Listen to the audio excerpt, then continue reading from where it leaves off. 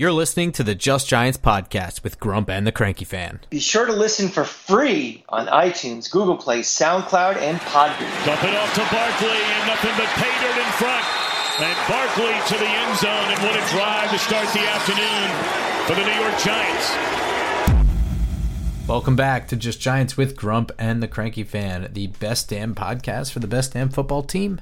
I'm your host, the Football Grump, going solo again tonight as Mike is recovering from, whatever. And quite frankly, we're all recovering from a season in collapse. This week, this upcoming Sunday, the Giants take on the Jets at home, but also away at the same time at 1 o'clock at MetLife, where, much maligned though the Giants may be, the Jets are coming off a very embarrassing loss to the Miami Dolphins. I think that there's a lot of stuff that needs to be said about this upcoming matchup. The first is that the Giants are bad. The Jets are really bad. Awful. There are some things that are not working in their favor, such as injury. This was not the year that they expected. But a lot of those things can be said about the Giants as well.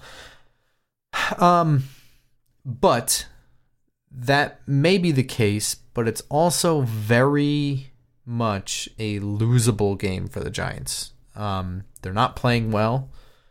They're not very good. And they don't really have a good coach. I have not been one who's been on the bash the shit out of Shurmur bandwagon. But I like to call it as I see it. And, I didn't like the hire. I've seen nothing about him that seems like a good coach. To me, I think with a good roster, he can be an average coach. There are some who would rather see this team perform badly and have Pat Shurmur fired. There were rumors, that if the Giants manage to lose this game against the Jets, there's a very real chance that he gets fired mid-season or end of the season or whatever. Giants fans shouldn't want that. I understand that if they go into next year with a better roster and the same head coach and they perform better but still not good enough, that he might stick around for a long time, and while he may be the problem, it just delays a bunch of years and rookie contracts expire, talent goes out the window, and blah, blah, blah, blah, blah. I get all of that. But I think that cutting your losses with playing talent is not the same as cutting your losses with GM, head coach direction. To a certain extent, coordinators as well. You have a rookie quarterback that you do not want to throw into a new offensive system second year. You have a 3-4 defense. I've heard people talk about, now that we have Leonard Williams, we can go to a 4-3. What? No. This was a tear down and rebuild. I mean, completely. They've got themselves a new quarterback and a running back to build around. Everything else is fluid, but those two people are irreplaceable at this time. So that's your offense right there. And you don't want to fuck with that. And getting a new offensive coordinator, or maybe not a new offensive coordinator, but as Shurmur is both head coach and offensive coordinator, you don't want to introduce a new language and scheme and all that shit by getting rid of him. You'd rather make it work with him if you can. Defensively, they have completely reshifted everything. And I know the linebackers are bad and it's a 3-4 and blah, blah, blah, blah, blah, blah. But switching from a 4-3 to a 3-4 is a massive undertaking. And you just did that a year ago. To switch back now is a whole other roster overhaul on the front half. Give it time. I mean, I know we go over this every fucking week, but I know that they were sold a win now bill of goods while we're rebuilding. You have to know when things are coach speak and when they're not. And just look at what you're seeing. I mean, this is a completely new defense. I mean, from 2 years ago, you have Janoris Jenkins and who else on the roster? We want to see the progress here. And that being said, you know, we want to see a win. A lot of this was all stirred up from a report that came out today from Matt Lombardo and then was picked up by Pro Football Talk that Pat Shurmur held a closed-doors, stern meeting with the players saying that the players need to play better or something along those lines. Either play better or sit on the bench. And the story was written in a way to imply that Pat Shurmur should listen to his own advice. I can't argue with that, right? And I won't. But what I will say is, how does a coach better if players aren't playing better? I mean, like, being a good coach is having that meeting. I don't know.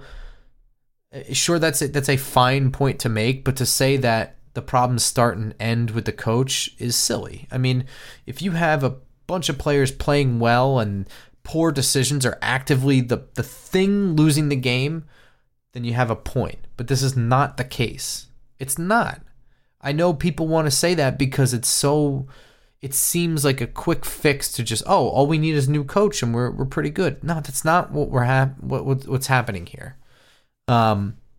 This is still year 2 of a rebuild. It's going to take some time.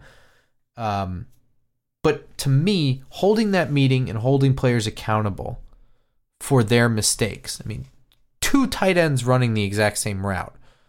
You know, that could be any number of issues, but for certain, that's a player issue. Now, whether the play wasn't learned by the players, there was miscommunication at the line, there was miscommunication in the huddle, whatever the case may be, if the play was drawn up like that, coach's fault. I seriously doubt it. Therefore, it's the player's fault on some level. You know, if they're not practicing that play enough or something like that, then yeah, I guess you can lean it closer to a coaching mistake or whatever. But at the end of the day, that falls on the players. Players not playing well is a problem.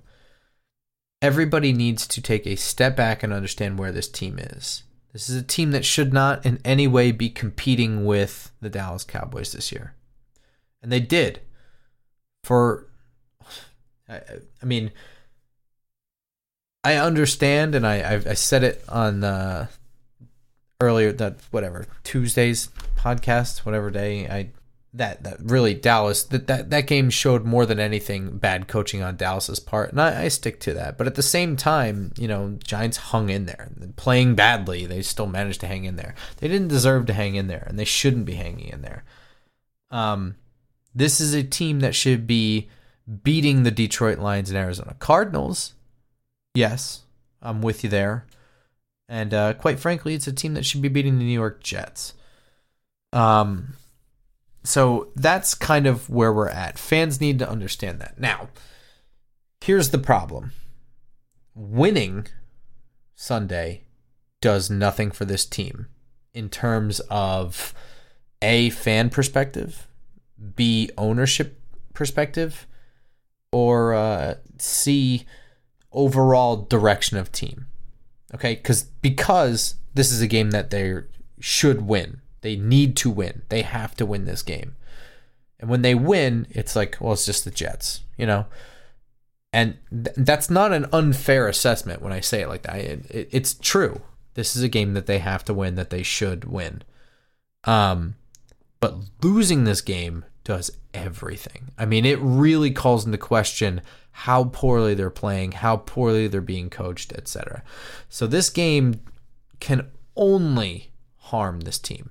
Now, you know, it's important this speaks to more than a winning level. But, you know, winning instills confidence in the players. It allows them to, you know, build on that and believe in a system, it can work, etc., etc. It's important on a play-by-play level, for Daniel Jones. I mean, if they win this game handing off to Saquon Barkley for 100 plays and he scores 100 points, that does nothing really for Daniel Jones. But, it's the little things, him, calling the right plays, making the right throws, wisely spending his time in the pocket, moving in the pocket, those things, the things that he needs to work on and be successful at. Those little things will do a lot in this game. This is the game to iron that shit out. This is also the game, hopefully you build up enough of a lead for Sam Beal to get some time out there at corner. Remember, he hasn't practiced in 2 years, so he may not be active on Sunday, but if he is, he may not play defense. He may only be special teams. He may not play at all. But if you get a lead, throw him in there. Take Janoris Jenkins out. Let's see how he does. Those are kind of the bigger things about this game. Now, the more mundane, it's mundane because it doesn't matter. Neither of these teams are playing for the playoffs, but the in-game things here, Sterling Shepard is out. Evan Ingram has a mid-foot sprain that they are not at this time calling a Liz Frank injury. Big issue with John Halapio, Mike Remmers not practicing. So, that's 2/5 of your offensive line that already isn't playing very well. Although I'm not sure there's a massive drop-off between Halapio and Pulley. Behind Mike Remmers is Eric Smith, I think, or something like that. Doesn't matter. Nothing to write home about. We'll see about that. But on the flip side, the New York Jets injury report could be written on a scroll. A roll of toilet paper would have to be fully unrolled to it's like the whole roster. In fact, every starter on the offensive line is listed in some way, shape, or form on the injury report. Ryan Khalil is out. They haven't announced it, but he did not practice all week with the knee. He didn't play last week. Every starter on the offensive line is injured in some way. If the Giants' defensive line, which is probably the most stacked part of the defense of playing now talent, can't take advantage of that, then I don't know what that says about James Betcher and whoever is the defensive line coach. That speaks volumes to that. That should be handled. That being said, they need to do more in the run game than just stalemate. And the reason is because of the type of runner that Le'Veon Bell is. Le'Veon Bell will patiently wait for any crease to appear and accelerate through it. They need to win the line of scrimmage. They need to push uniformly across the line of scrimmage, blow up the play in the run game. The passing game, if we don't see a pass rush in this game, I'm not sure what the fix is. I would have to say that it calls into question the scheme. And that's because the talent there, the difference should be enough. It's scheme or defensive line coaching, whatever. They should be winning hand fight battles in the trenches. Anyway,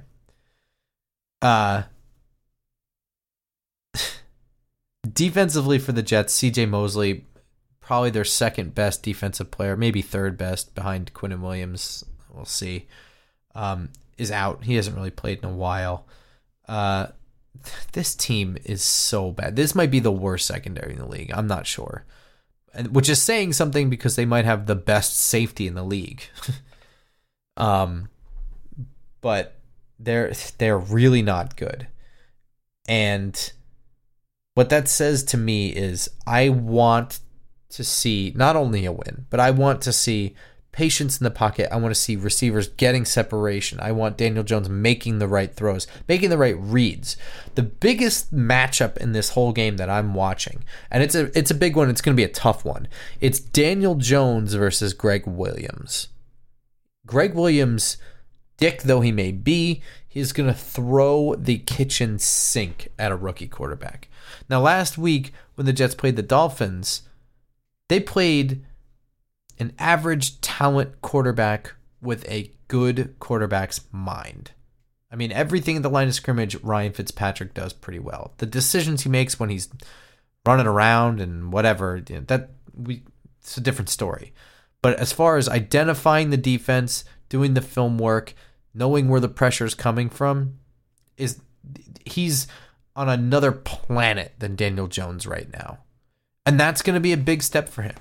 If Daniel Jones is able to, set up the blocking correctly, understand what he's looking at, he's done the film work, he sees it, that's a massive step for him. That to me is more, if he misses the throw, but he has all that stuff right, that's a win. That's a rookie quarterback win. That's going to be huge because Greg Williams is great at hiding where pressure's coming from, getting the most out of his players.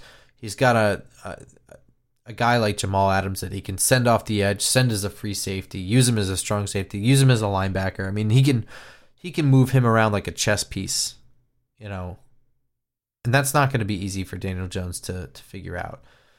On the flip side, I know I talked a little bit about the defense already and the pressure, but I would like to see something better out of the secondary versus a decent duo of wide receivers in Robbie Anderson and Jamison Crowder. Jamison Crowder is actually probably the most talented wide receiver on this team. He's not really a number one, but he probably gets open the most consistently throughout his whole career, including his time at Duke. Robbie Anderson's your deep threat, and then you have Demaryius Thomas, who's clinging to life, but acting as that third receiver where he's just got to get open and savvy receiver, reliable hands. So it's a good crop there. They have a decent tight end, a guy who's playing pretty well, Ryan Griffin. What I would like to see is them not open, not going into open spots in the zone. And quite frankly, I'd like to see the pressure getting to Sam Darnold before these guys can play street ball and just kind of find a soft spot or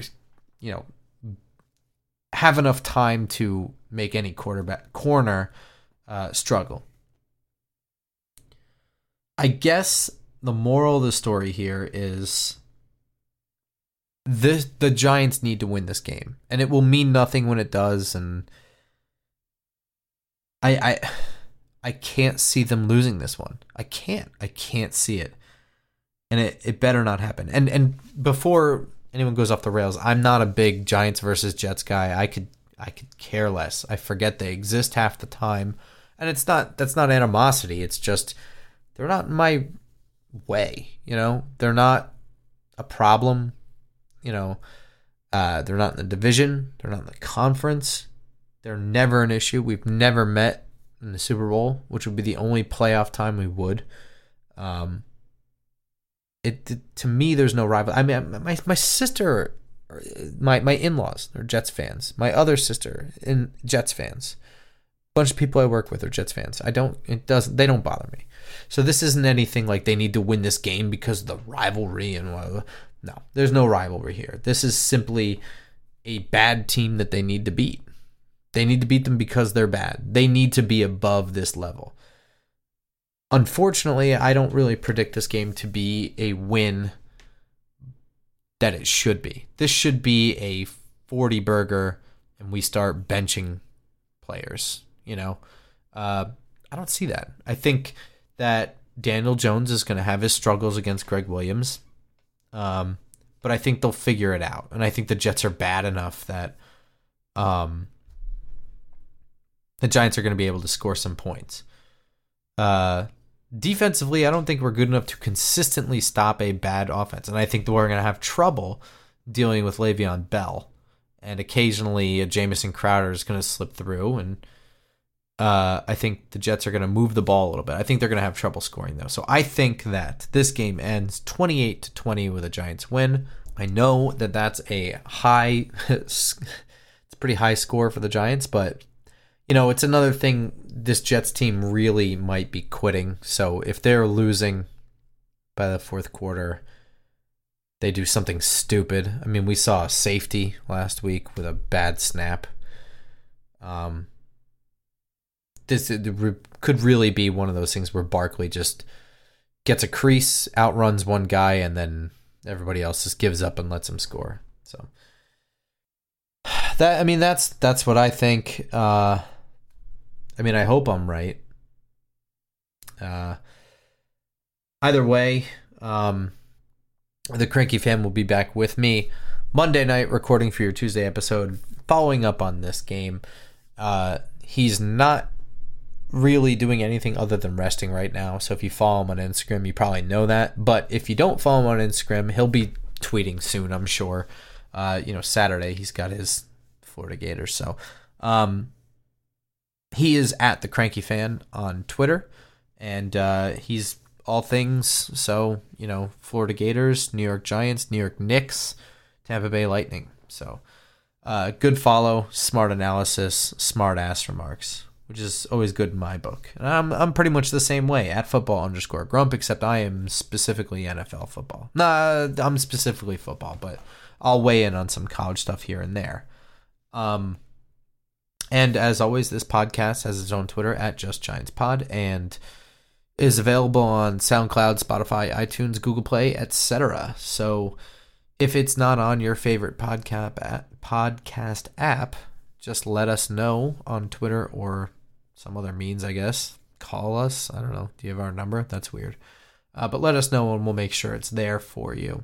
We're all about convenience. In any case, I hope you guys are watching Sunday, but also staying home and relaxing like I am, instead of enduring the shit-fest crowd that this is. And by the way, Giants versus Jets is a worse crowd than Giants-Eagles at MetLife anyway. I've seen some real inhumane behavior by supposed sports fans. If we were good, I'd risk this game. We're not, so I'm not. And Cranky Fan's not feeling well, so I'm not going to do it by myself. In any case, I hope you guys are watching Sunday and relaxing, and I hope we all get to talk about a Giants win and no injuries come Monday, where I will see you again. So let's go, Giants.